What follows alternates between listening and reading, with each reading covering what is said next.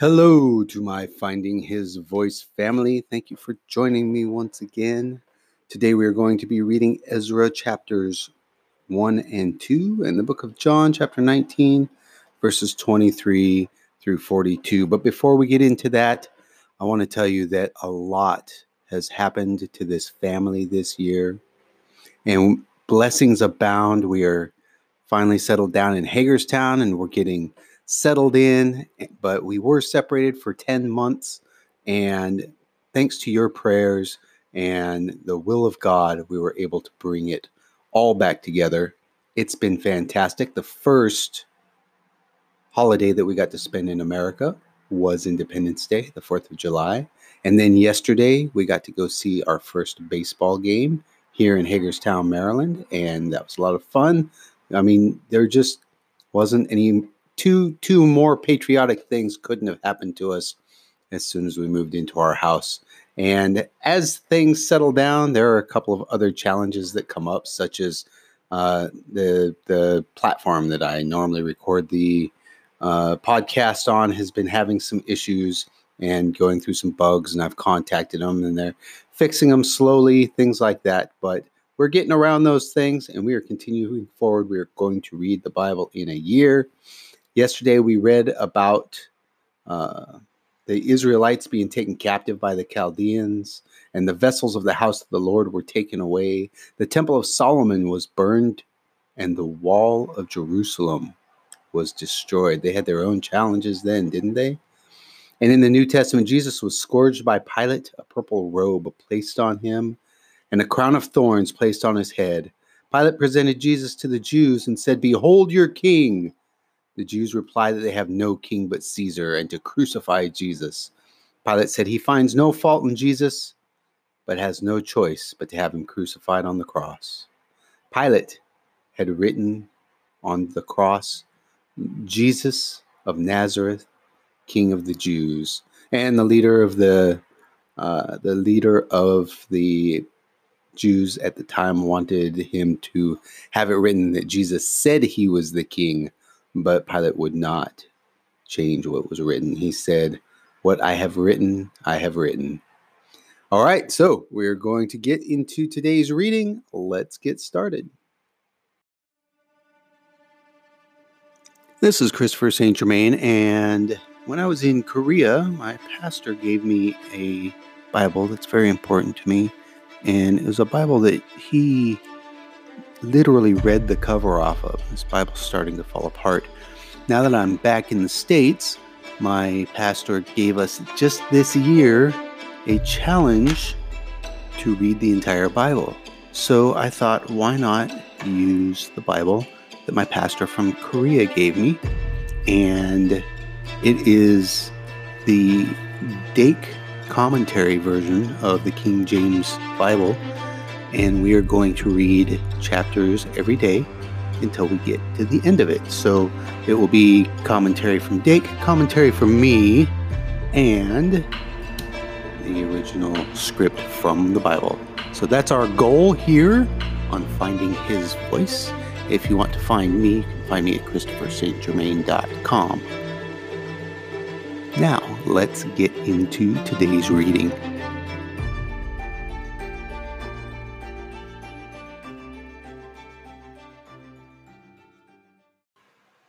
The Book of Ezra, Chapter 1. Now in the first year of Cyrus, king of Persia, that the word of the Lord by the mouth of Jeremiah might be fulfilled, the Lord stirred up the spirit of Cyrus, king of Persia, that he made a proclamation throughout all his kingdom, and put it also in writing, saying, "Thus saith Cyrus, king of Persia, the Lord God of heaven hath given me all the kingdoms of the earth, and he hath charged me to build him a house at Jerusalem, which is in Judah. Who is there among you of all his people? His God be with him, and let him go up to Jerusalem, which is in Judah, and build the house of the Lord of God of Israel. He is the God which is in Jerusalem. And whosoever remaineth in any place where he sojourneth, let the men of his place help him with silver, and with gold, and with goods. and with beasts beside the freewill offering for the house of God that is in Jerusalem. Then rose up the chief of the fathers of Judah and Benjamin, and the priests and the Levites, with all them whose spirit God had raised, to go up to build the house of the Lord which is in Jerusalem. And all they that were about them strengthened their hands with vessels of silver, with gold, with goods, and with beasts, and with precious things, beside all that was willingly offered. Also Cyrus the king brought forth the vessels of the house of the Lord, which Nebuchadnezzar had brought forth out of Jerusalem, and had put them in the house of his gods. Even those did Cyrus king of Persia bring forth by the hand of Mithridath, the treasurer, and numbered them unto Sheshbazzar, the prince of Judah. And this is the number of them: 30 chargers of gold, 1,000 chargers of silver, 29 knives, 30 basins of gold, silver basins of a second sort, 410, and other vessels 1,000. All the vessels of gold and of silver were 5,400. All these did Sheshbazzar bring up with them of the captivity that were brought up from Babylon unto Jerusalem. Chapter 2. Now these are the children of the province that went up out of the captivity of those which had been carried away, whom Nebuchadnezzar the king of Babylon had carried away unto Babylon, and came again unto Jerusalem and Judah, every one unto his city. Which came with Zerubbabel, Jeshua, Nehemiah, Sariah, Realiah, Mordecai, Bilshan, Mishpar, Bigvai, Rehum, Baanah, the number of the men of the people of Israel. The children of Parash, 2,172. The children of Shephatiah, 372. The children of Arah, 775. The children of Pahath Moab, of the children of Jeshua and Joab, 2,812. The children of Elam, 1,254. The children of Zatu, 945. The children of Zekiah, 703 score. The children of Bani, 642. The children of Babai, 623. The children of Azgad, 1,222. The children of Adonikam, 666. The children of Bigvai, 2,056. The children of Adin, 454. The children of Ater of Hezekiah, 98. The children of Bazai, 323. The children of Jorah, 112. The children of Hashum, 223. The children of Gebar, 95. The children of Bethlehem, 123. The men of Netophah, 56. The men of Anathoth, 128. The children of Azmaveth, 42. The children of Kirjatharim, Chephari and Beeroth, 743. The children of Ramah and Geba, 621. The men of Michmas, 122. The men of Bethel and Ai, 223. The children of Nebo, 52. The children of Magbish, 156. The children of the other Elam, 1,254. The children of Harim, 320. The children of Lad, Hadid, and Ono, 725. The children of Jericho, 345. The children of Sanaah, 3,630. The priests, the children of Jediah, The house of Jeshua, 973. The children of Emir, 1,052. The children of Pashur, 1,247. The children of Harim, 1,017. The Levites, the children of Jeshua and Kadmiel, of the children of Hodaviah, 70. The singers, the children of Asaph, 128. The children of the porters, the children of Shallum, the children of Ater, the children of Talmon, the children of Akub, the children of Hatita, the children of Shobai, in all 139. The Nethanins, the children of Ziha, the children of Hasufa, the children of Tabaoth, the children of Kiros, the children of Siaha, the children of Padon, the children of Lebanah, the children of Hagabah, the children of Akub, the children of Hagab, the children of Shalmai, the children of Hanan, the children of Gidel, the children of Gahar, the children of Rahiah, the children of Rezin, the children of Nekoda, the children of Gazam, the children of Uzzah, the children of Paseah, the children of Besai, the children of Asna, the children of Mehunim, the children of Nephusim, the children of Bakbuk, the children of Hakufa, the children of Harhur, the children of Bazluth, the children of Mahida, the children of Harsha, the children of Barkos, the children of Sisera,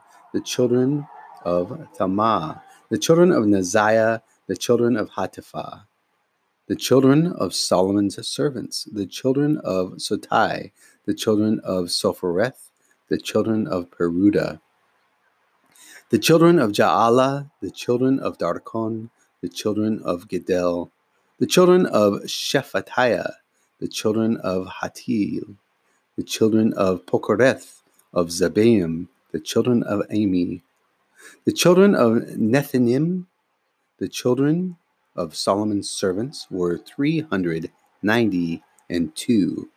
And these were they which went up to Tel-Malah, Tel-Harsa, Cherub, Adan, and Emir, but they could not show their father's house and their seed, whether they were of Israel. The children of Deliah, the children of Tobiah, the children of Nekoda, 652. And of the children of the priests, the children of Habiah, the children of Koz, the children of Barzillai, which took a wife of the daughters of Barzillai the Gileadite, and was called after their name. These sought their register among those that were reckoned by genealogy, but they were not found, therefore were they as polluted, put from the priesthood. And the Tirshatha said unto them that they should not eat of the most holy things till there stood up a priest with Urim and with Thummim. The whole congregation together was 42,360. Besides their servants and their maids, of whom there were 7,337, and there were among them 200 singing men and singing women. Their horses were 736, their mules 245, their camels 435, their asses 6,720. And some of the chief of the fathers, when they came to the house of the Lord, which is at Jerusalem, offered freely for the house of God to set it up in his place. They gave after their ability unto the treasure of the work 61,000 drams of gold, and 5,000 pounds of silver, and 100 priests' garments. So the priests and the Levites and some of the people and the singers and the porters and the Nethinims dwelt in their cities, and all Israel in their cities. This ends Ezra chapter 2.